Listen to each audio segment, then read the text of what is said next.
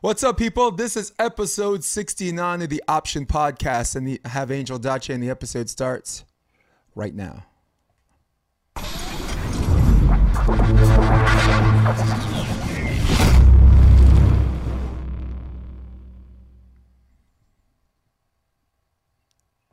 Welcome, people. This is episode 69. I am Jason DeBillius. This is the Option Podcast. You people ask and I deliver because I've got to give the people what they want. Angel Dache, what's good, baby? What's up? What's up? How you doing? So listen, before we got on the podcast, we were talking about how the sport keeps us mad young, right? Like That's right. You have That's to be right. close to 30 right now. I am 30.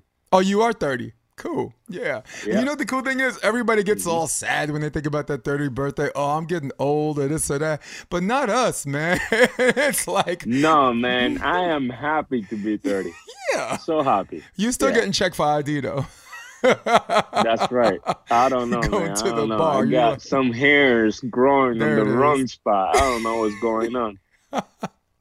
Nah, I feel you. I share your sentiment. I'm 50, so you know. And again, we look mad young. Yeah, you're looking great, though. That's... Oh, I think man, the only 50. I want to be 50 and still look like you. Yep. No hair in the face, none of that. Honestly, when I was 30, I saw a guy who was 50. His name was Rafael. I think Dolvich. He's from Puerto Rico. He's Rafu's one of Rafu's boys. Old school guy. Body of an 18-year-old. He's like 50 years old, just still playing volleyball. And I'm like, wait a second. He's 50. He was 50. At the time I was 30, he was 50. He has to be like 60 something now. And I saw him, and he was coaching some Puerto Rican juniors, two boys, like 16s, for I think it was AVP first or what the hell's out there? AAUs. Right. And I was like, don't tell me. Nah, I'm like, okay, that's him, but that can't be him because he has to be older now. I haven't seen the dude in 15 years, right? So I'm like, well, it looks like him, but that's not him because the guy I knew, he looked like that 15 years ago. So, but hey, big up to us because that's what the sport does for us. And Yeah. Man. The only person that turned old was Oz, man. Oz, I think the sport made him an old man. I think Oz looks the same since I first met him in 2007. He always looks old. So you're from Havana, Cuba, right? That's right, born and raised. Where's Oz from? He's from Camagüey, I believe. Okay. It's a little more west of Cuba. So like, so Cuba goes like that. So he's more like towards the end of the island. Yeah. Cool, man. I'm gonna ask you something, but I want to segue. I want to set up the question. Oz, growing up, and I'm bringing this full circle, so bear with me. Oz, growing up, said that if you can't pass the ball, you can't take care of first hit. Like growing up, you weren't allowed to take the court. I have my boy Eugene Escoboza. They call him Flaco. Play for Bameso. He's like 6'4" or whatever, and he's like, nope. Couldn't bump the ball against the wall 100 times. If you couldn't bump or you couldn't take care of first hit, you weren't allowed to take the court. Where like other regions, they see like a tall kid and they put him in the middle, they put him here or whatever, and this and that. So my question to you is, how much does that apply to you when you were growing up playing? Man, honestly, he applies a lot. Like that was the first thing I did growing up when I was introduced to volleyball. I mean, we didn't have a court, so basically our coach will make us just go around the lab, just bump passing the ball, you know, as much as I can. And, you know, after that, it was all like ball to the wall, you know, just repetition, passing to a wall, and then like man to man. But it took a whole year, a whole like entire volleyball year for me to develop a pass. Obviously, the way the volleyball school works in Cuba is that you got time. So the very first year is all to develop the athlete, right? So basically, if by the end of the year you don't know how to still bump or like set the ball, you get cut, Yeah. and Okay. that's it. It's like that was the end of your career. Just 1 year and you're done. Yeah. It's like, damn, I just started, man. Yeah, no, Give me right? some time. No, but again, man, like we put so much time into it that you learn. Mhm. Everybody did. I went with a group of 11 kids, and 11 made it out. Yeah. Everybody, the coaching is great, and you just learn if you're willing to. Yeah, I think honestly that's what separates a lot of coaches. Like there are some coaches that are like they like game-based drills instead of drill-based drills. And for me, I've been doing this coaching for 21 years, actually 22 now, and I'm playing for like 30, 31. But to me, I don't think either one survives on its own. No, you know what I'm saying? I no, think that's like capitalism and socialism, right? Like I've never seen a country thrive just on one alone. Sooner or later, something, the wheels are going to come off. And I think that's a mistake when people make that argument, because I grew up the way I played, and New York is a big immigration population. So I learned most of my game from the Dominicans, from the guys uptown that live in Washington Heights. Yeah. I'm from Brooklyn, but if you wanted to play and you wanted to get better, you had to go to 145th. That's what we call it in Harlem, and it's fours. Nice. Fours. Monday and Wednesday, and it was free, 7:00 at night.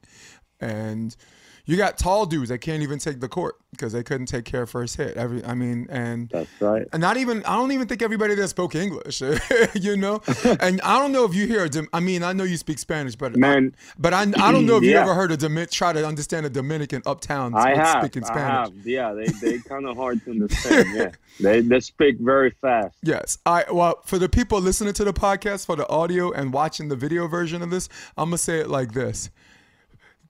Dominicans speaking Spanish uptown. If the word don't start with the letter S, they don't need it. They don't need it. It's not como esta, it's como esta. It's not me gusto bailar, it's me gusto bailar. It's not pescado, it's pecado. So, and I'm like, what that does is that allows you to talk faster. And so now you're talking faster, and now you're taking letters out your words, and I'm just like, dude, okay, just this. That. Well, volleyball is our language itself. I mean, it's funny. Like you cannot speak one language and all of a sudden, get put in a court like full of foreigners, and you still can communicate. Volleyball, that's the beauty of the sport, right? Yeah, like, I mean. When I was in Europe, a lot of the guys didn't speak English or Spanish for that matter. And somehow we just vibe. We communicated, we knew what to do. Yeah. It's like sign language, whatever it is, we made it happen. Listen, there's nothing in the world when you play with a team, right? And New York is very unique because I could go to Brighton Beach and everyone speaks Russian. And no one speaks English. I could go to Chinatown, right? And they speak English, but they all them Chinese people, they all with each other. They ain't gonna speak English, right? No, so but there's nothing in the world like, for example, like you playing overseas, right? You get a block, and then you turn around, your team looks at you, and that look that you guys give each other is a whole paragraph. It's a whole sentence. Yeah, you're right about that. My acting professor once said an ounce of behavior is worth a pound of words. An ounce of behavior is worth a pound of words. So that's it right there. So just think about this: when you did something wrong in your house, and your mom only have to give you this one look. Oh my God! And with that one look, you knew you were for life. Yes. For life. Did you get? Yeah, like. All right, Angel. Did you get whooped out of trouble? Oh yeah. Oh, man, I tell you what, dude. I got bruises. they what they did to me shouldn't even be fair. But I deserved it all. Yeah, I deserved it all. Look, to me, growing up, I always thought the punishment should fit the crime. My mother, Yeah, listen, my mom whooped me like I owed her money. You know, yeah, no, like picture the that's what I mob. They're feel. like, "Are you gonna pay?" Yeah, It's like, I'm gonna pay it. uh-huh. I'm gonna pay Yeah, it. yeah, She no, used to it's go tough. outside. She used to make me go outside and find a branch. And Yeah. in Brooklyn, I grew up in Brooklyn. We call it a switch. You know, Mm-hmm. whatever. A lot of West Indians call it that too, the switch. Go get the switch. And I'm like, damn, I got to go pick my murder weapon, dude. So, but That's hey, tough. look, the Angel, you came out all right, you know? And Yeah, that's what I'm you know, saying. I loved it, hey, you know, and I I tell my wish more friends, people got it too. I tell my friends who have kids too, just beat his ass, dude. And they're just like, Yeah, Jason, you can't say that. And I'm like, yeah, I yeah, know. yes, I It's can. it's a different day and age. Yeah. Well, I got a 4-year-old, so I already told myself I ain't touching that girl. I might tap her Mm. hiney like once or Yeah, twice, you know, but for her, as long as she believes I'm gonna do that, that's good enough. I don't right. even That's that what matters. That's what I'm yes. saying. The look. That initial look, Mm-hmm. yeah, that initial Mm-hmm. look is like I know my soul is gonna go away from my body. Like at some point. Yeah, she would look at me like it's that one unique look. I was like, oh man, I'm so in trouble. Before I ask my next question, when did you come to the United States? I came How in wait, how old? 2007. No, but how old? I was 17 years old. 17 years old. So I'm Yeah. gonna go back to Cuba then. The Hmm. whole volleyball process. Were you doing volleyball in junior high school and high school, or how does the school Yeah. system work? So Talk me I through it. do I started volleyball when I was 10 years old. In I believe that was 2000. And so the way it works is say we go to a school that specializes for sports. They pick you based on your height, weight. Maybe your mom and dad had something to do with the sports, and so you go. You board in this school. You go Monday to Fridays at the school, and then Sundays you go back home. Then do the same thing then the following week, and sometimes you don't even go home for like 3 weeks. So basically all I did was play volleyball and just take care of the academics. Cool. But for 5 years that goes. I believe we have a different school system in Cuba than we have in the U.S. Yeah. But once I got here to the States, I was supposed to be a senior in high school, but because of the language, I was moved back 1 year. So I started as a junior in high school and did the senior year as well. Oh, okay. So, but Hmm. is there a junior high school and a high school in Cuba, or you were just put through like multiple years with the same sports academy? Yeah, the same sports academy. Yeah. Oh, cool, man. After you like finish the sports academy, you just go to like a career specialist school, which if you chose let's say like any type of like coaching or teaching, you just go to another school, Okay. and maybe they have a volleyball Hmm. team, maybe they don't. If you were really good, then you just um, do your specialization in the high performance school, which Right. is called like Cerro Pelado. That's like where the national team is. Right. I And it's pretty much another border school. Yeah, I grew up watching the national team.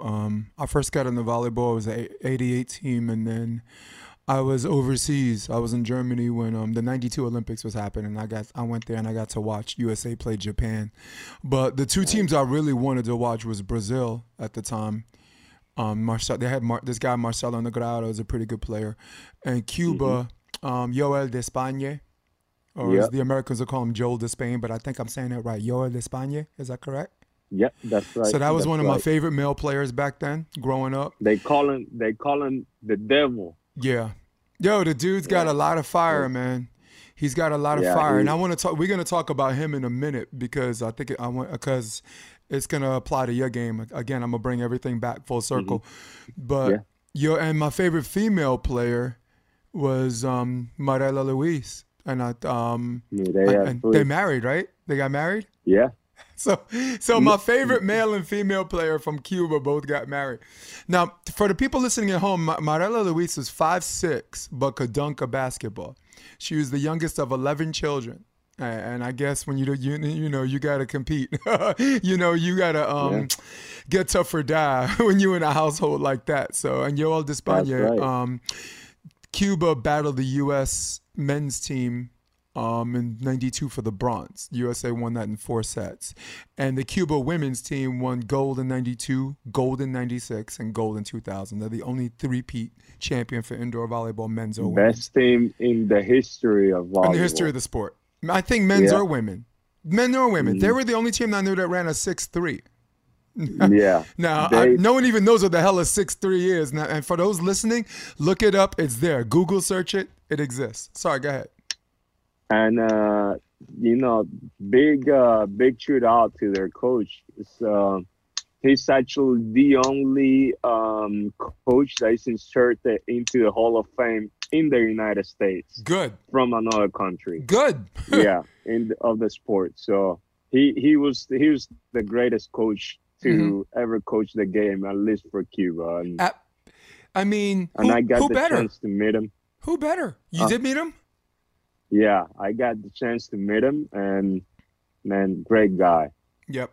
Yeah, I have like a top 5 indoor coaches, but I've only limited them to the United States because I never really had a chance to talk to the international too many international coaches. One is my mentor. His name is Mario Trebic. He was with the Netherlands in '92. They won the silver, lost to Brazil, and then eventually won the gold. Beat the Italians, I believe, in 5 sets. So he was someone that lived in New York for a while, and you might have known him because you might have seen him referee. He's this old Russian guy, cold blue eyes, blind as a fucking bat. Can't really, I mean, he's just making all these ridiculous calls, and all of the kids are like, oh my God, this guy doesn't know what he's doing. And I'm like, guys, watch yourself. He's been coaching long. Yeah, He's been doing this longer than you've lived. Never mind played. respect. So, Yeah, but he just liked to move around. I mean, he lived in New York, but he liked to referee. It was one of these things because it was a socializing thing for him. With hmm Bruce. Bruce is one of the East Coast referees that some people know, and we could just name refs off.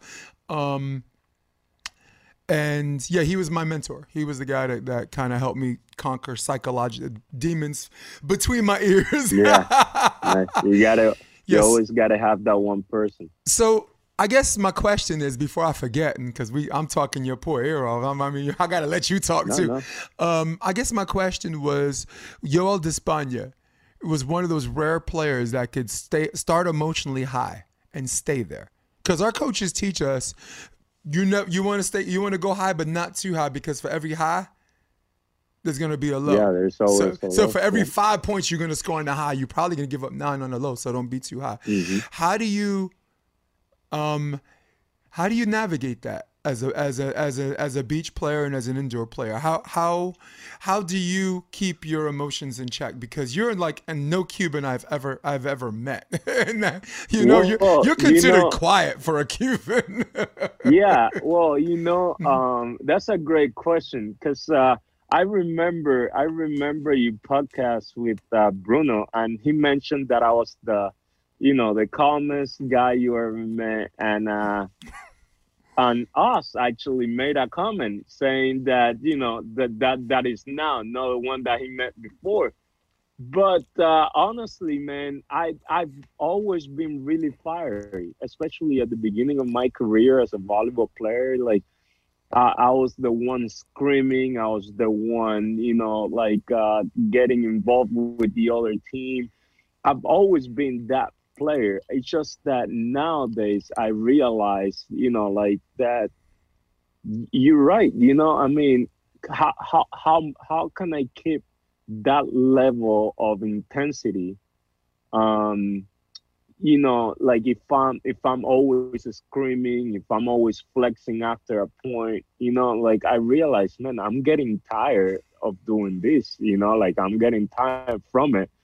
So now I do the same thing, but it's all internally, right? So um man, there's so much that we can do with our minds. Like I can celebrate a point without showing you physically that I am celebrating. So pretty much I get the kill and I tell myself, this is like, that was a good hit. I'm pumped, in my mind, without like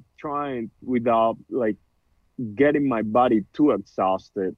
Um, but I do see. I go back to watching my college matches and high school matches, and man, I was so fiery. I was so fired. But I mean, I'm no 17, 18, 20 years old anymore. Now I am actually like I do get exhausted when I play matches, especially like a whole day tournament. Actually, I'm gonna show a highlight. This is you, some of your highlights in college. That's you on the swing block. It's pretty cool Yeah. stuff. This is your outside. Go ball fell inside, but who cares? Right? Yeah. Who cares? This is against Ohio State, right? Yeah, that is against Ohio State. Dude, just throw it up. Wow. Yeah. So, Fun times. but sorry, I didn't. I wanted to make sure you were finished because I ain't trying to cut off your No, sentence. I was. Yeah. No, but the reason why I asked is for two reasons. Because I was always an emotional player. I'm a kid from Brooklyn, so I brought a certain swagger to indoor volleyball, especially overseas and this and that people found uncomfortable. I mean, because it's it's a hip hop life, or dance hall reggae life, so it's a different kind of culture. But I got two things from this. One, there's very few people that can start high, like I said before, that can start high and stay high. And that's why I brought up Yoel de España. He did it. He was able to do it like that level of sustainability.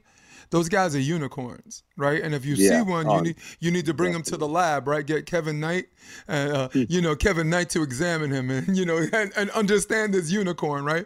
I'll give you another example, and I say it all the time on my podcast. Fallon Fonoy-Mowana. She's another one that starts high and stays high. So two things are wrong with everyone doing this. Like we said, big waves crash. The higher the wave, the harder the crash. So you have to mediate it. The second thing I got from it is you have to have a partner that has your back. Right. You have to have, and I'm not talking about indoor anymore. We're talking about beach. You have to have a partner that has your back. If you're fireness, and sometimes you're chatty, and maybe you get chatty across the net, if the next play your partner gets aced, it's kind of your fault, And I mean, I want to blame my partner because he's not strong enough. I'm like, dude, if I talk Ash, back me up.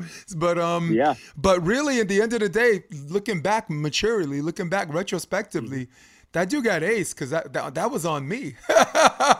Because I didn't know my partner. Well, I believe it's like it's like the yin and the yang, like sometimes. So depending on who I play, I chose to be that type of person. When I play with Cam, he's the fieriest guy I ever played with. Who's this? This guy, when I first played with him, he was so about that hype. Who's this again? Always. Who is this? Cameron Dean. Oh yeah. Oh. When I play with him. Oh God. Yeah. Love that guy. Like this guy, he's super fiery, and I loved it. So I had to be the one to calm him down whenever he needs to be calmed down. Like I'll be there for him. If I'm playing with Jeff, I feel even though I know Jeff has the fire, but he's also realized that all that fire, gotta be a little balanced. I say I bring the fire on Jeff. I am that like constant let's kill. Let's not shield. It's no, we are not trying to be nice here. No, let's go for blood, Yeah. and I'll be that person. Hmm. He be the one calming me down.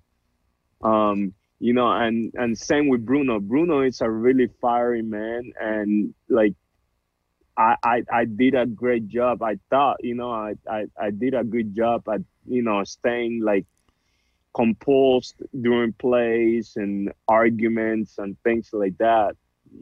I can be both. I know I could. It's just that I need to know when to bring it, right? Like you say, I mean, I might be like super, super fiery, and then the next thing I get ace, where the fire go, you Yes. know? What happens It, after that? exactly, exactly. No, so I know I pick and choose when to be fiery as well. So Yeah. Here's an ace. Let me show you an ace. This is actually from a couple of days ago. You playing Marciniak and Rafu. right. Here it is. Nice toss. Boom, down the middle. That was awesome. That was awesome. I'm gonna be showing Yeah. highlights this whole time. For the people on the audio, I apologize, but sometimes we gotta show a play or two. But Yeah. the thing I liked about it, it was balanced, calm. You probably could have done the same thing. You also know when to break it out. Okay, let's by the way, talk about culture. That was a Polish guy, Puerto Rican, a guy from Yeah. Flint, Michigan, and a Cubano. Come on, come Right. on. This is There is volleyball, a lot baby. of culture in that. Yeah, there is a lot of was that culture the in that court. was that the semis or the finals? That was the semis. Okay, because Yeah. Rafu need to text me back. I text him. I'd asked him that, and I don't think he answered me Yeah. back. I'm like, Rafu, stop acting like we slept together and call me back, dude. you Right. know, Rafu was one of the It's a guys that busy day at the beach. yeah, Rafa was one of the guys that helped put me on too for AVP. Yeah. You know, because Nice. I was trying to coach, so he allowed me to be like his analytics coach, do numbers, stats, like pull charts and this, and it just allowed me to familiarize myself with the whole scene. As an indoor player like you know, I was Hmm. trying to transition as a coach, and commentating was easy for me because I got the gift of Right. gab. And I definitely got to come down to Carolina and Florida and call one of y'all games, man. Man, Yo, go I ahead. think You always have a we all place rise to stay. together, right? Right. But let's talk to me about Jeff and the chemistry in which you have. Is your partnership, this is a tough question. Your partnership, is there one person that's more controlling than the other? Uh, Because I think, here's the thing. I think you can take control if you need to, but I also think you're very good at giving up control if someone like has a game plan or whatever and this and that. In my experience, there's no partnership that's completely 50-50. So are you the one, is he the one steering the ship a little bit more, or is it you? um, honestly, I think it's like both. I think we both have good control management of the match. Obviously what he can do blocking at his size is Yeah. unseen. Yep. Like, I mean, he can just block the whole court. Mm. And every other skills, like he's just gifted. He's just a gifted athlete. I I believe that there's not always one person controlling the match, Right. and that never happens. And usually, when that happens, you always come out on the wrong side Yeah, no of doubt. the column, of the win and loses columns. Um, Yeah, you can keep going. I'm just running some I video for the. think, yeah, I think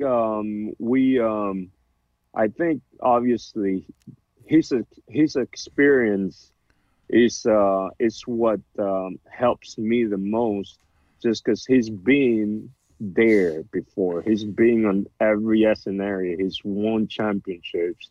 He's won tournaments. He's been on the finals, and I think he's able to, you know, kind of like take me to the next level, as an athlete, as an up and coming, future AVP player, whatever you want to call it. Yep.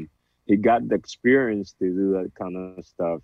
Yeah, like you say, it's like I think we have a great balance just because my ability to serve and his ability to block is just off the chart. Usually when it's working. I like, Um, man, I like yeah. me some Jeff, dude. Jeff, for everybody listening at this episode, this 69th episode, watching Jeff play is one thing because he's quite the enigma. Like you said, given his height and what he can do, he does things that are 6'8" worthy. And he changes the way some people coach. They look at like a kid coming up, oh, you're not tall, you're never going to be a blocker, you just be a backward defender. And then there's some people like Jeff that'll be like, if I want to be this, I'm going to be this, right? And so, and if you look at people like Trevor Crabb, right, he's not especially tall, but he's a full-time blocker too.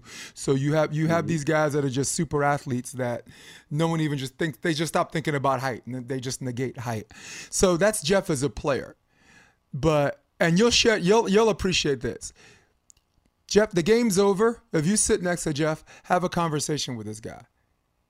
For everybody listening, Jeff is an even more amazing human being than he is a player. And I know that's hard to believe because he's an amazing player.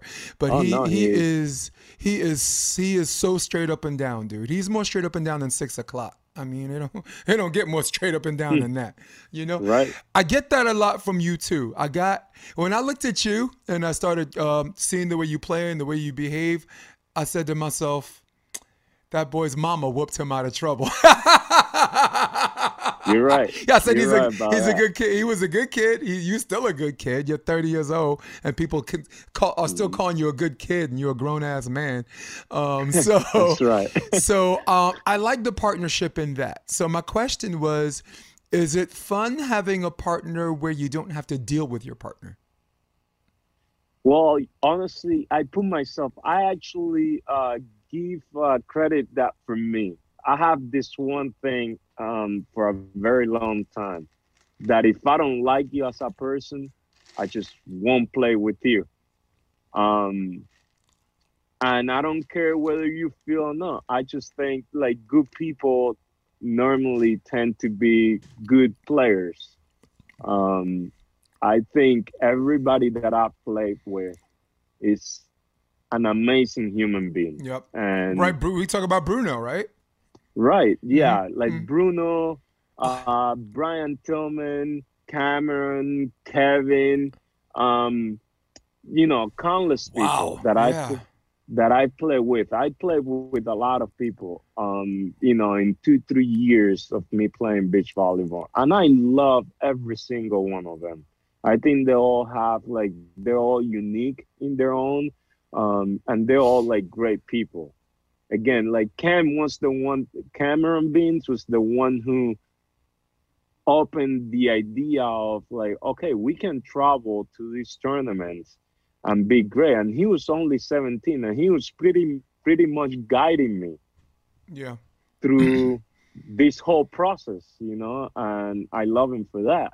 And I saw him, like every tournament, I met new people, and everybody, it was just great to me. So next thing I knew, it's like, okay, I'm going to ask this person because I think he's a nice person. That was literally my way to like getting my partners. I just think everybody I play with is great. And like you say, Jeff is a great guy. Like you say, you think he's good in the court, wait till you meet him. You got to meet him personally, and he's a great human being.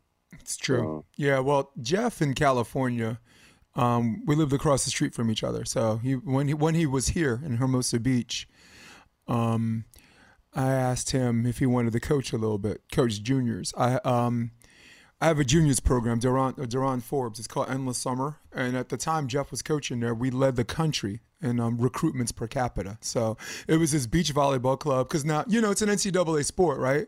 So now all of the club sizes have tripled. But we wanted to keep our group small because every other club went big. So you got like one coach for like 10 girls.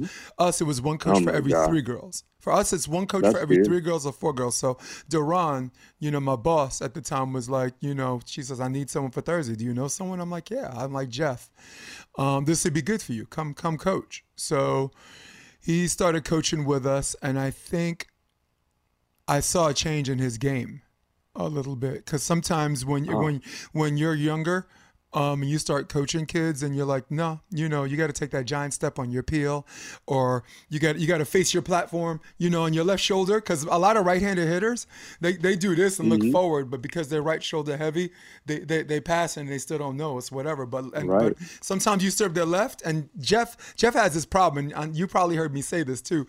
Jeff does this. He faces this way, so now his platform is facing upwards.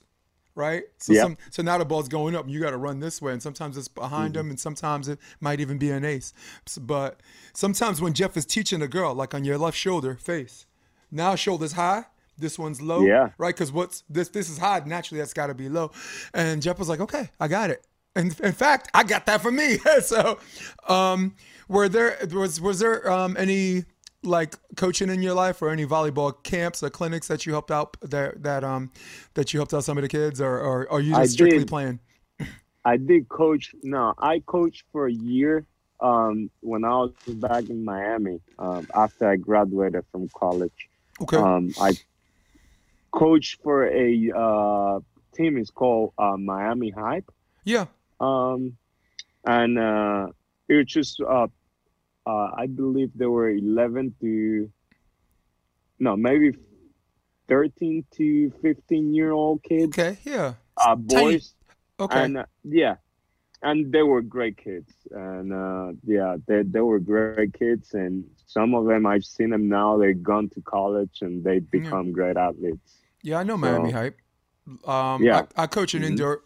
I coach Evolution indoor boys. So I meet a lot of these teams from Florida. So man, Miami High. That's my great friend Emilio Rodriguez. Okay. He's the owner of it, and great people. Man, again, small world. We know a lot of the same people. So let's I could talk about Jeff all day, but let's move on to and we're definitely going to come back to beach volleyball. But before I forget, I wanted to talk about Mount Olive University. When did you start there? Did you start 2013?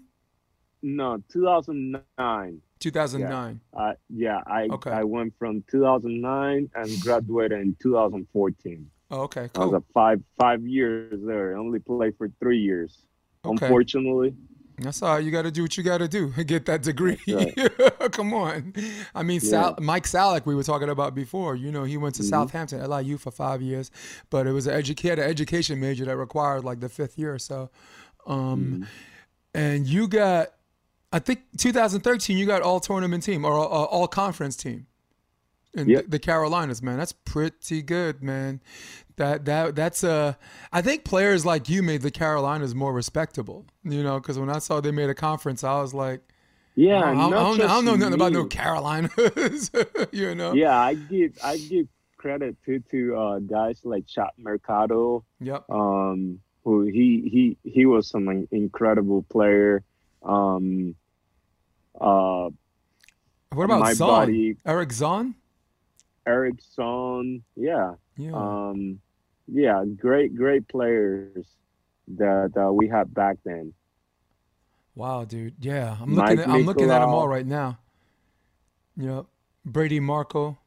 Yeah. John Wheaton. Yep. Michael Schneck. Okay.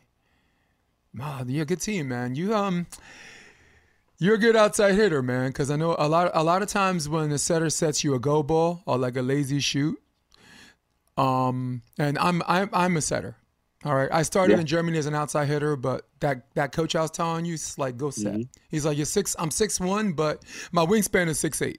So I'm also left-handed, so he told me to set. So, but something that I notice about indoor setters is sometimes when they're trying to deceive the block, they're trying to fool the block, they forget that they still have to deliver a set. That's right. That the hitter get in the right spot. I was watching some of your highlights, and your setter was pushing back and then boom, pumping out the go ball. Ball drops inside. You don't care. Boom. Drop your shoulder cross court. You see a split seam, plow through it with the tank. And the thing go ahead. Yeah, I was start real early in my career actually. That a lot of the time it's not like the set. It's just like you find ways to side out first, and then you Hmm. spit to the setter. But side out first. Yeah. Well, I Yeah, like that because if you continue to hit balls that are out of system, then your setters, if the setter's any good, his confidence gets better and then the sets get more accurate. As you're right. opposed to like an Hmm. outside hitting diva that's like, he hits it into the net and you're like, oh, higher, or you Yeah, or you or you that's right. blast the ball out of bounds. I'm like, dude, that ball's too, it's too low. So I really like that. And in our where you're young, but you're old school. You're in a sense Yeah, that once it leaves the setter's hands, it's the hitter's it is in responsibility. my control. It is Yeah, the hitter's it's all responsibility. in my Yeah. control. The only Yeah, I don't. go ahead. All my setters have always been great. I had great setters. If I've ever complained like about the sets, That means he sucks. which no, I mean it really it was probably something else that was bothering me. Hmm. It was the only complaints I had is like give me more balls. Hmm. It will be the only thing that I've always like fight with my coaches or my setters about like, oh no, I want more. Yeah, like yeah, I need it more. I need it more. Of course, yeah. I'll yeah, but What was the what hitter doesn't want more? what was the most amount of kills you got in the match? Um, Man, I might have had like a few, like 25 to like 27 kills, maybe. That's a lot too. Yeah, Yeah. yeah. It's also a rally too. So I mean I I know you can only get but so many. You know. Right, and a lot of I think my first and second year, well, my first year, playing for Mount Olive, I was pretty good at it. The second year, the coach did a really bad job at trying to distribute the sets. He, Right. he was more into like, oh, no, every ball gotta go to Angel. No, like we want to all the hitters go. But the problem I always had with that is that it's not trying to say that the other hitters were worse.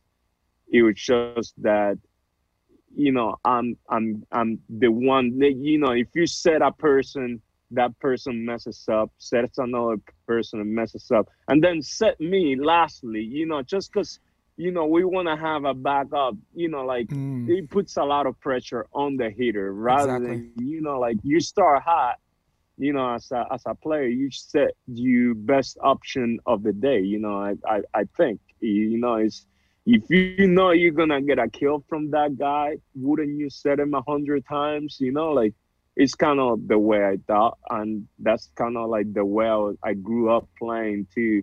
Um, I had a friend of mine. You might have heard of him. His name is Leonardo Leva. He Hmm. played in Korea, and he pretty much had like 60 kills in one match. Just fitting the ball. If he's making the points, why not? You know what I'm saying? Yeah. So I thought that could have been the case. My second year, oh, Right. not my second year, my other 2 years in Mount Olive. Um, but it didn't happen, and I think we still did great as a team. Yeah, man. I have a friend from New York, Patrick Dietz. He's a coach out there for a team called Cali. He was also the head coach for Mount St. Vincent.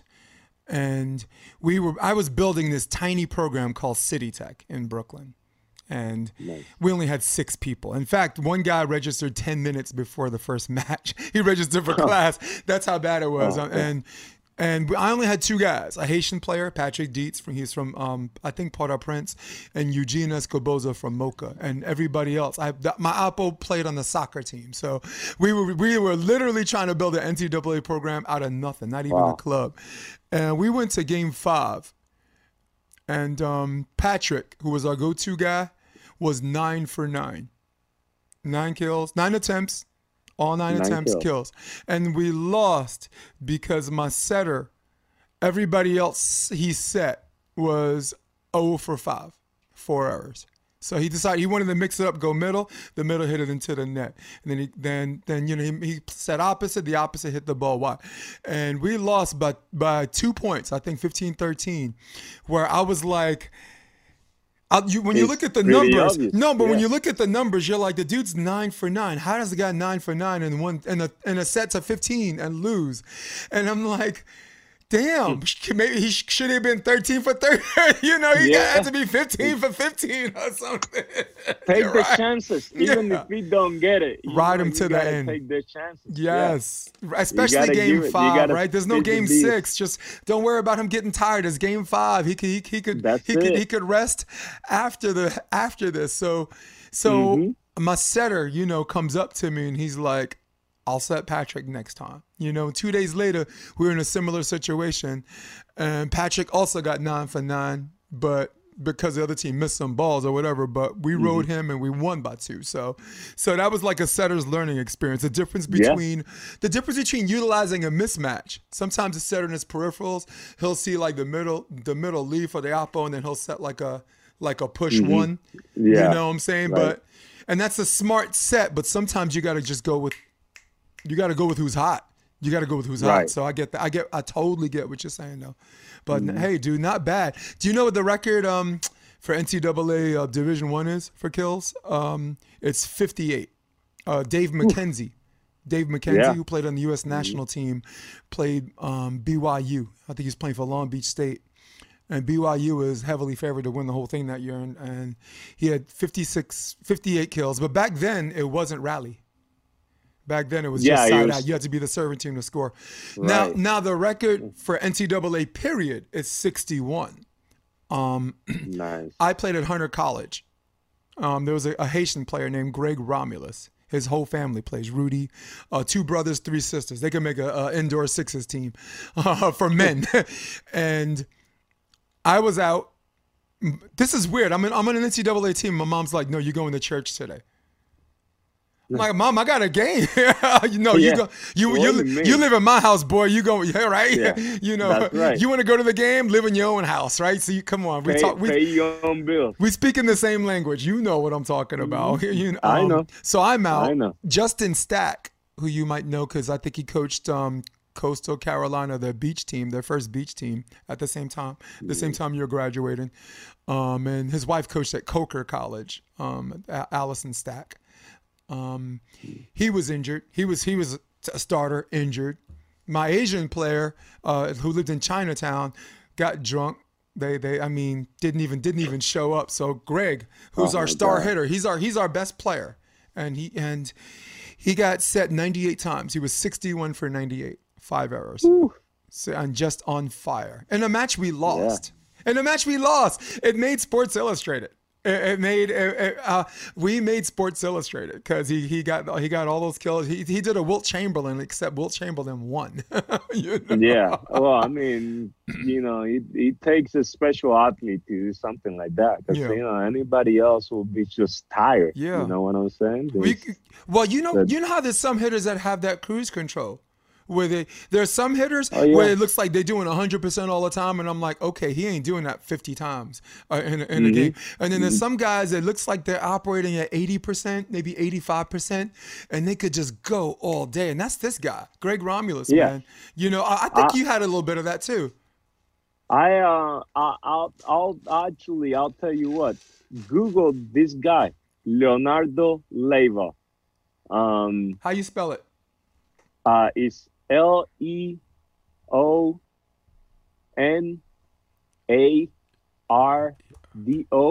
and the last name is Leyv as in Victor A. Okay. Leandro Leiva. Okay, go ahead. You got a story to tell? No, I just want you to Google him. He had 2 games where he scored. And this in the professional, like the Korean league. Right. He scored 71 points. Jesus. On 4 set matches. Man. Yeah. He has the record for most points in a game. Yeah. Well, points you mean kills, blocks, and aces, right? Yeah. Yeah. Okay. Oh, everything. I Wow, mean, dude. kills. I mean, the guys. He He was was one of my teammates growing up, but this guy's insane. Wait a second. Insane. I know this guy. He's on the whoa. He's on the U.S. national team for a while for Cuba. Yeah. He was there for a split of a second. Yeah. Okay. Yeah. He was there when Leon was there. So obviously. Yeah, Leon was the middle, right? Yeah. No, Leon was the outside. Leon is now the best player in the world for indoor. Yeah. Okay. Cool. Great guy. Yeah. Volleyball player. Yes. 71 kills. That's in multiple ridiculous. matches. It's not just one, but like, yeah. I mean, it's insane. But some, you know, when you, like I say, if you can get 71 kills, first of all, you know, it takes a special athlete to do something like that. That's Listen, this dude. I mean, and to do it in this time period Disney Plus, where it's Hulu, rally, ESPN right? To do it in this now time bundled period together. where it's The rally. greatest Hold on, stories bear and with me. I think I got characters. highlights of this guy. right. This is him right there. That is him. To score 71 points in this day and age where it's rally and the points don't come easy, look at that OT. That's in the Korean league right there. Yo, look at that. Dude. That's above the antenna, my dude. Jeez. Yeah. Wow, yeah, man. Special guy. Yeah. Oh, dude. So listen, what was the first AVP tournament you played in? Actually, that one Nueva York? that you filmed in New York. Yeah. Yeah. Wow. For very first match And you played with Brett. ever with Brett Rayner. With Brett Yep. Grainer. Brett, another cool dude. Man, Yeah. you had a team. You had a bunch of nice guys for partners. No wonder Like you I think. say, No man, wonder you think that's everyone's the a nice guy, man. Dude, I played with some Yeah. absolute d-holes, man. Yeah. That's the criteria. If you want to make it, you just gotta be nice. Man, there's some people. You're lucky. So that was 16-14 game 3. I remember that. And I followed that for two reasons, because Mike and I kind of came up together. The 1 year I played at Hunter, Mike played at LIU Southampton. Mike was also voted best high school player in New York at the time in his senior year. He went to Midwood High School. So he had a lot of roots in New York. So if you saw the court, like the qualifiers, they're usually empty in New York. But if you saw the court. Man, my court, I don't know. There were more people in my court than the main draw. Were in the main. Yeah, that's right. Dude, he has got roots in New York. He's got love in New York. He's got mad love in New York. And Greg Hunter, that guy he was playing with, the guy with the tight shorts, the dad bod. He got the dad bod, the hairy chest, and the tight shorts with the butts all tight, smacking grabbing people's behind. I'm like, what the hell's wrong with you grabbing me by my behind? So, yeah, man, that was a pretty good match. And this weird thing is I thought you were going to win because you did have him blocked on match point, and I think he covered himself with like a hand that looked like it could have been a carry or whatever, this and that. And they survived that point and eventually won 16-14. I also remember that. I also missed the serve No. with us being up. Yeah, I think I rushed it. I mean, like I said, it was my very first AVP tournament. We didn't have a really good drive there. No, obviously. We didn't prepare very well. It was like, I would have made the same mistake. Yeah. Well, that was a tough bracket. Dude, that's a tough bracket. I mean, Mike, after that game, he had to play Bennett and someone else. I forgot the guy's name. And then for the last round, had to play Paula Reza and Alejandro Parra, who was the 1 seed.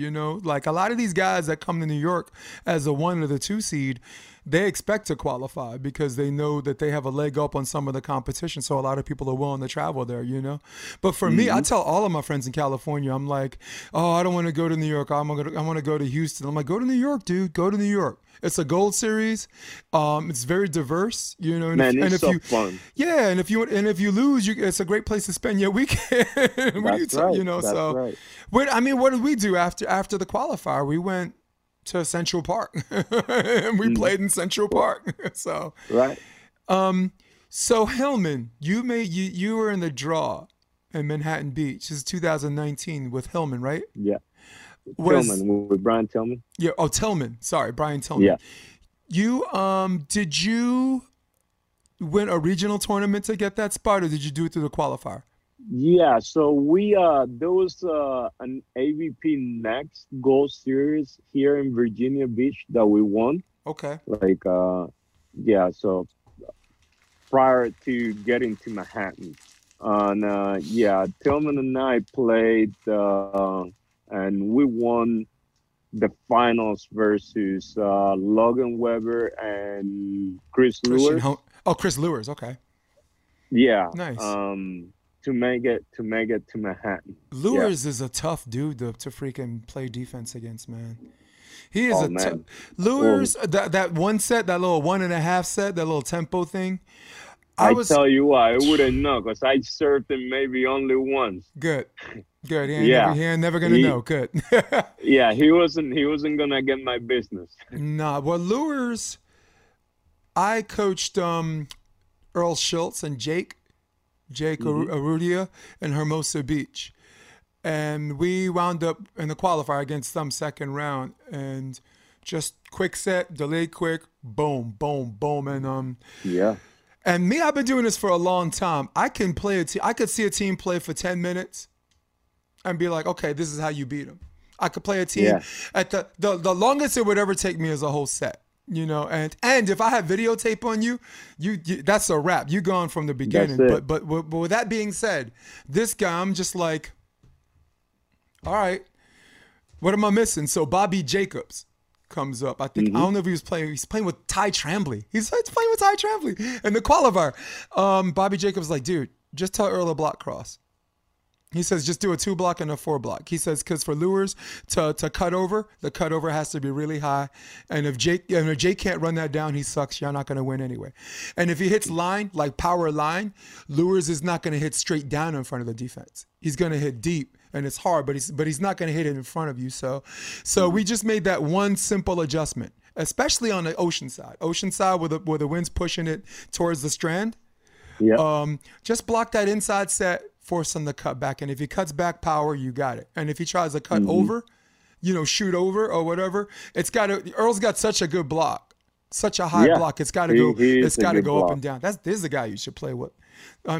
Listen, no, Jeff's your best partner right now because the skill set and the styles complement each other. But if you're trying to play with as many people as you can, man, go play a couple with Earl. He's another nice guy you can add on your list. Yeah, I played against him once maybe, and I had the chance to hang out with him a few times. Well, yeah, very nice guy. Who did you play with against in the draw at Manhattan Beach? I wish I could remember. We lost to Tim. Not Tim. What's his name? Casey Patterson and Buttinger. And Buttinger. Yeah. And then to Dylan Marek, and I think he was playing with. That's a good question. Yeah, because he wasn't playing with Palm. Palm played with somebody else. Not Dave Palm. No, Palm ended up playing with someone because, and I'll tell you a story off camera. Yeah, dude's a knucklehead. Tyler Lanesky. Yeah. Yes. Yeah, but I mean, Palm was supposed to play with somebody else, and I'll tell you later about all that because Dave sent me a text. He was really upset. Yeah. Just talking about. Fun fact. Do you know? Dave Palm and I were teammates on High Performance. funny. We did got in a lot of trouble together. Yeah. Man. I love Dave Palm, man. We play against each other all for 2 years of high school. That's so cool. Man. I've always won. Yeah. No. Listen, that's another guy you gotta eventually play with too, man. You know, Jeff played with him too. I was with for Huntington Beach. You know, Yeah. sitting in the under the umbrella for those two and just watching those two work, just doing stats. I didn't really coach because I just thought the two of them. I mean, I never coached Dave Palm before. I only worked with Jeff, so it was one of them Hmm. things. I just did numbers. I did a pull chart and then just let them do their thing. But And they lost to sometimes American that Clemens. They that lost to that American helps. Clemens. Honestly, I thought they missed the easiest layup in the history of qualifier volleyball. But Yeah. Brandon Clemens, when that dude catches fire like that, sometimes there's always so many ways you can hit cross court, and that dude was just killing it. And Dylan Merrick, when he's Hmm. on too, he's on. So. Yeah. So you won Captain Bills with Jeff. Yep. You had a really good cruise control in that match. Now, and I'm not talking about you individually, but you guys as a team. You guys were Yeah. very, very calm. You were very relaxed. As far as your gas tank, Hmm. um, what's up with that? How did you guys? Was it just good conditioning, or did you finish your matches quickly? It was our second time playing together. So we figure the one thing that Jeff has and that I love, and it's honestly one of the things that I really haven't gotten from any other player. Um, is the experience, the volleyball experience that he has. He knows, he pulls himself in scenarios that a lot of people wouldn't know what to do, and he somehow has a way to figure these things out. So when we first played together, we had, obviously, with me being a bump setter, um, and also, like, it's one of the skills that I don't, I'm not great at, is setting, but he's really patient on, like, telling me things that I can do to improve the set. Um, so part of it was that communication aspect that he was having with me. Like, the simple fact of, like, sometimes when you send me it's a bad pass and you send me and square into the antenna, it kind of like throws me off a little. Yeah. And I don't take that as a criticism. No, of I course. actually take it, yeah, I take it as a learning point. And so the next time I fix it, he goes, gets a kill. It's the little things that a lot of people don't do because they think they're gonna hurt the partnership, Mm, and it really doesn't. It's just communication, and it's the point of communication is to improve something, right? yeah. So um to me, I take it that way. Like, I'm super coachable, and all you gotta do, rather than just stay quiet and you know be mad or whatnot, just tell me something that I can improve. What can I do so that you get the set that you want? And again, it was our second time playing together after all the information that he has given me, that he wanted from me. Here we go. We just run through the tournament. It took I off. think every match we played, it was like, it felt comfortable. Yeah. And It then he felt caught real fire comfortable. blocking, dude. And Yeah. then in the And that's finals, he the was other just he thing. He just just he went got on and like did his thing. yeah, he got like 10 blocks in like two sets in the Yeah. finals. Like you guys, I thought it was And, a good revenge match. It was Christian Honer and Weber, and right? Logan Weber. Yeah. Yeah. Yeah. So Um, I'm gonna get to them in a minute, but a very, very interesting point that you brought up about people squaring their shoulders to the antenna. For us, for juniors, we do the pole, square shoulders to the pole, because it gives some of the girls more room. And this and that, where mhm. the guys, certain against certain teams that you do want the set a little closer because there's no one, the penetration's not there where they're gonna mess with your swing anyway. So I really like the way Jeff did that because Jeff was teaching that. So within Yeah. those summers, so that was really, really cool. Um, God, where was I? I was just trying to get back to that. That was Captain Bills. You beat Kevin Knight and a very good Bigford. Yeah. Man, that kid's gonna be good, huh? I mean, I'm name He dropping is. because I want all of these kids. I mean, we need to put all of these all of Yeah, these this no, next generation of everybody, no. players, man. We need to put all of them up. That's why I just keep constantly name dropping these people. Hmm. So you won Atlantic City with Bruno. Yes. Um, what is the comparison of winning with Bruno as with Jeff? Through my estimation, that tournament seemed a little longer, and you guys seemed a little bit more tired at the end. So it was. Am I right in my comparison on that? On which one? When Like the you Atlantic won, City? yeah, when you and Bruno won Uh, Atlantic City, was that more of a gas tank stabber than Captain Bill's was? oh yeah, definitely, most definitely. Hmm. Yeah. First of all, Atlantic City was a 2 day in terrible conditions. It rained the whole day, the first day, literally the whole day, all Saturday raining. Um, and then the second day, it was real humid. No. Um, Oh man, yes, yeah. So, that sucks. I mean, we didn't cruise. I think actually what gave us the win is like I'll say it's the hard work that we put prior to that. I think that was like what made Bruno and I so dangerous. Is that I mean the background that he comes from. I don't know if you follow him on social media, but that guy outworks anybody I know. Yeah, I don't. Anybody I know. Yeah, I He don't. is the guy that works the hardest out of anybody, any volleyball player I know. I see And the way not he just trains too. because it's not just because how much he practices or how much he lifts. It's that based on the conditions that he got, I mean, basically, he lives in an isolated place. Like there is not a lot of players near him, and somehow he finds way to still get better. And it's to him, it's always a grind. I'm in the gym two, 3 times a day. I go and drive throughout 2 hours to get a good practice. And yeah, so when I played with him in Atlantic City, that was our second time playing together. And our first time playing together, it was such a fun tournament. It was such a fun tournament. There were like maybe like 30, 40 teams as well in Ohio. And Hmm. Evan Corey and Steve Roshik won it all. Okay. Oh, they play But together. yeah, they played together. And let me tell you, hell of Yeah. a team.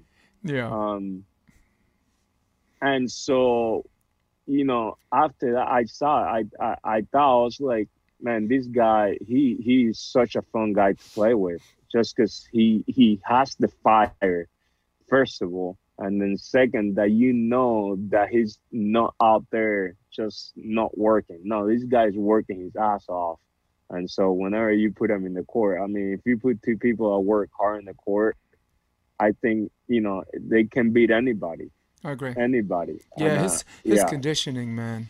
And you're right about his which is conditioning. The videos don't say enough, man. He works so hard. hmm Go ahead. You were yeah. finishing a thought. No, I said yeah. I said it's like we played the first day. We pretty much ran through pool play. Then the second day, we had a really tough match against a Texas guy that I'm sorry for forgetting the name. I'm not great Was with it Peter? names. It wasn't Peter Cannoli, right? Peter Yeah. Connolly, yeah, Okay. Peter Connolly, and he went to three with the other team cramping, and it was a mentally tough match. Yeah. But we put things together, and again, the harder, the team that worked the harder Mm. won, and saw every other game, I think it's um, amazing though. which is outwork people Yeah. Well, that's pretty Bruno, man. much. He's the most prepared physically and mentally prepared player that's going to come out there. He's always trying to be the best version of himself. I remember Yeah, watching him and Oz qualify for Hermosa Beach, and I'm like, dude, you were talking about the yin and the yang. yeah, You got Bruno who exercises, who trains, he got good nutrition, he's running, he's lifting weights. Then you got Oz. Oz is like, yo, just give me a cup of coffee. Yeah, I just need food Oz in my just gets belly. on the court and plays. You know, this dude's stretching out. This guy's running in a sand to warm up, sprints in the sand. Oz is just Hmm. sitting in the beach chair. When it's time to play, he just gets up. Yeah, just go, just But go. I think the reason why Oz gets away with it is because his skill set is so tight, dude. His Yeah, hands, he is. his hands are immaculate. His serve receive, like his platform is old school. Hmm. Like there are a lot of people who mentally struggle with serve receive and just passing and this and that. These are things that Oz don't even think about. He just does. There are people like, oh, No, I want to yeah, improve my hands. My hands. No, Oz has hands. You know, there are people like, oh, I hope I don't miss my jump serve. No, he does a lot of things that people try to do. This dude does this without thinking, and he gets so far just on talent. yeah. Because I'm telling Well, you, I mean, look, Angel, he ain't working out. Okay, he's no, not. I know. Go ahead. I mean, when I first met As, he was obviously playing a lot more than I guess he plays in California. Or he played in California. I met him in 2007, 2008, and we Yeah. would play like indoor open gyms like literally every week. You know, we will come to like weekend tournaments, and I will always see us, you know, in the tournaments. He was playing a lot more.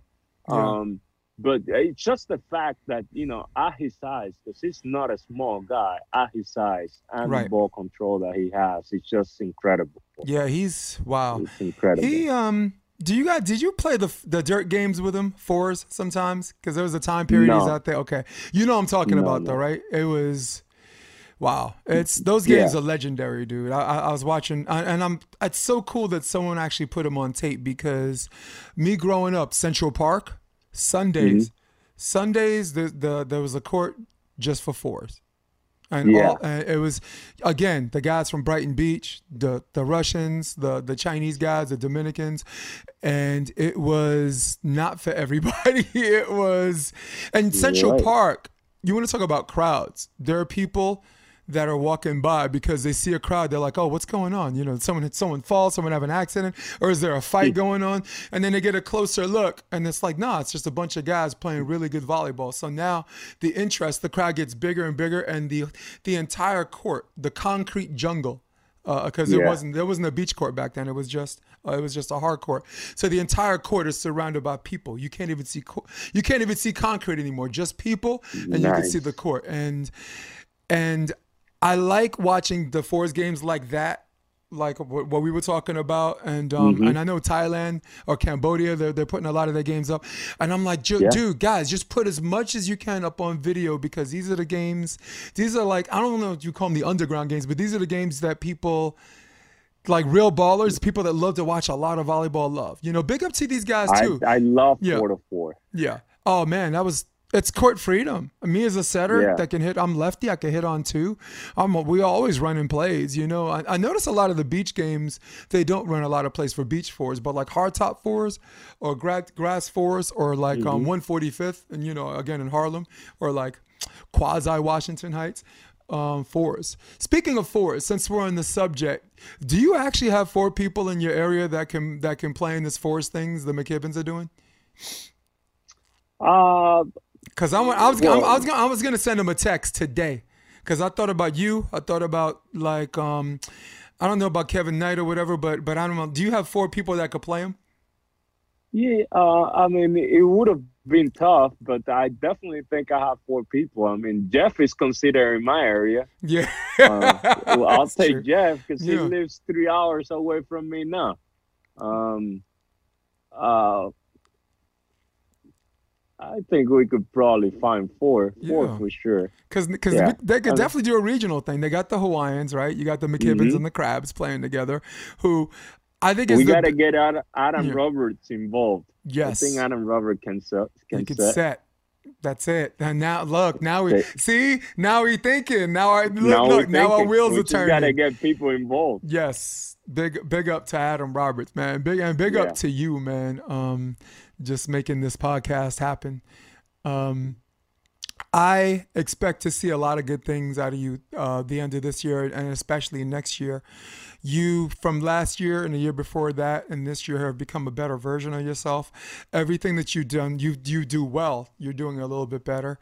At some point, hands are gonna come. You're gonna be more comfortable with that, and as we know as volleyball players, the only way to get better at it is to do it right.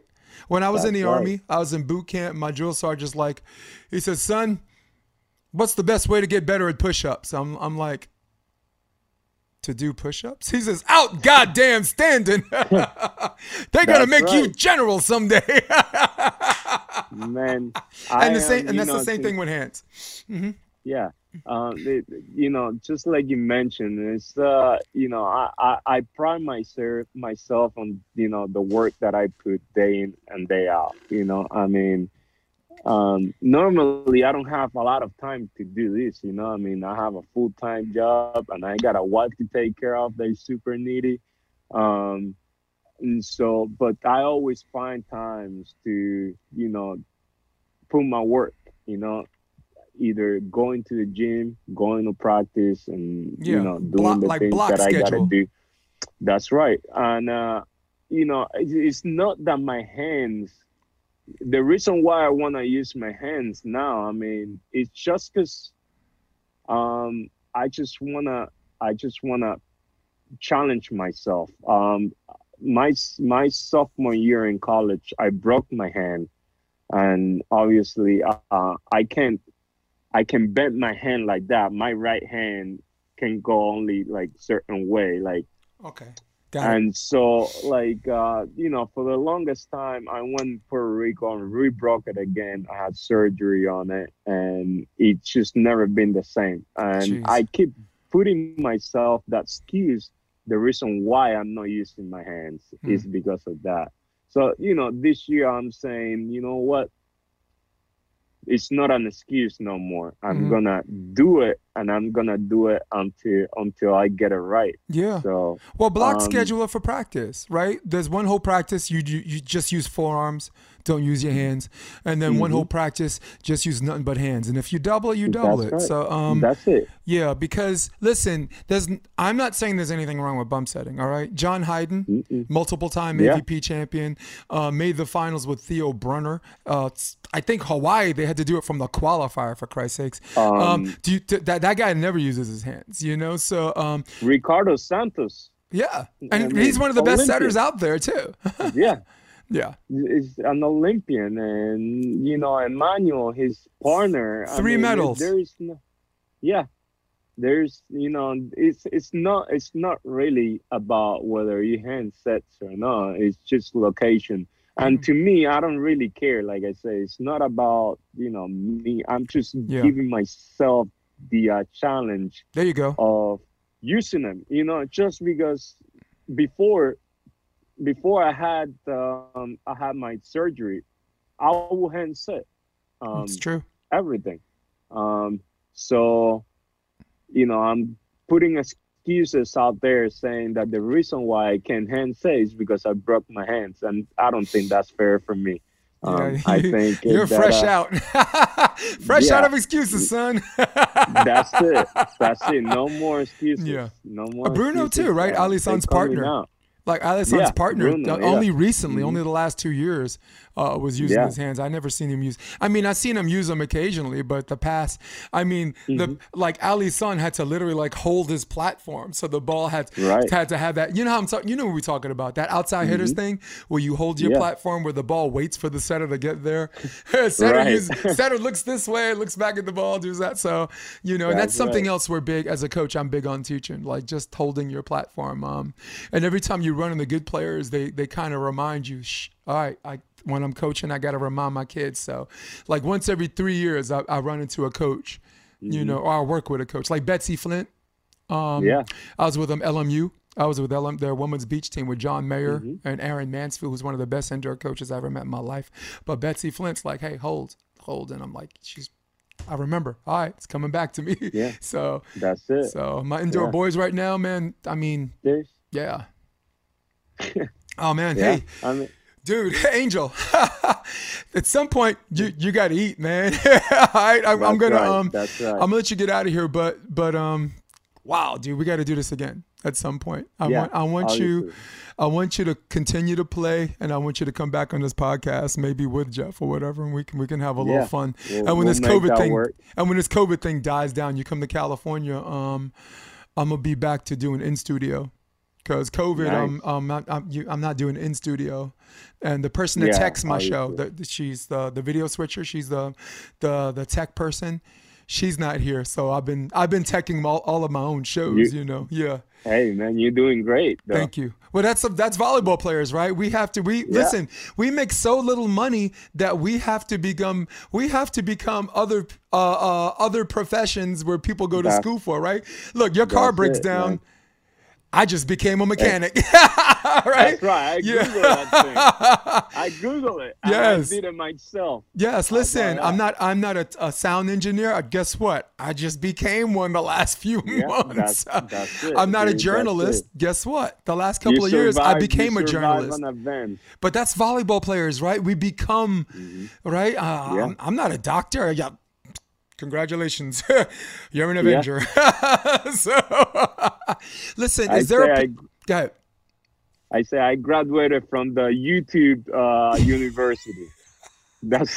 Damn, we wasted all that. Anything I did. We wasted all that friggin' money in college, man. Oh, that's all we had to do was just go on YouTube. Just go to YouTube. I want my money back. That I know. I wish I can get it back. I tell you that. Tell you what, monetize your videos, man. That'll help you pay for your college. Before we go, is there a particular site or anything you want to plug in, a place where people can find you, get to know more about you, about Angel Dache?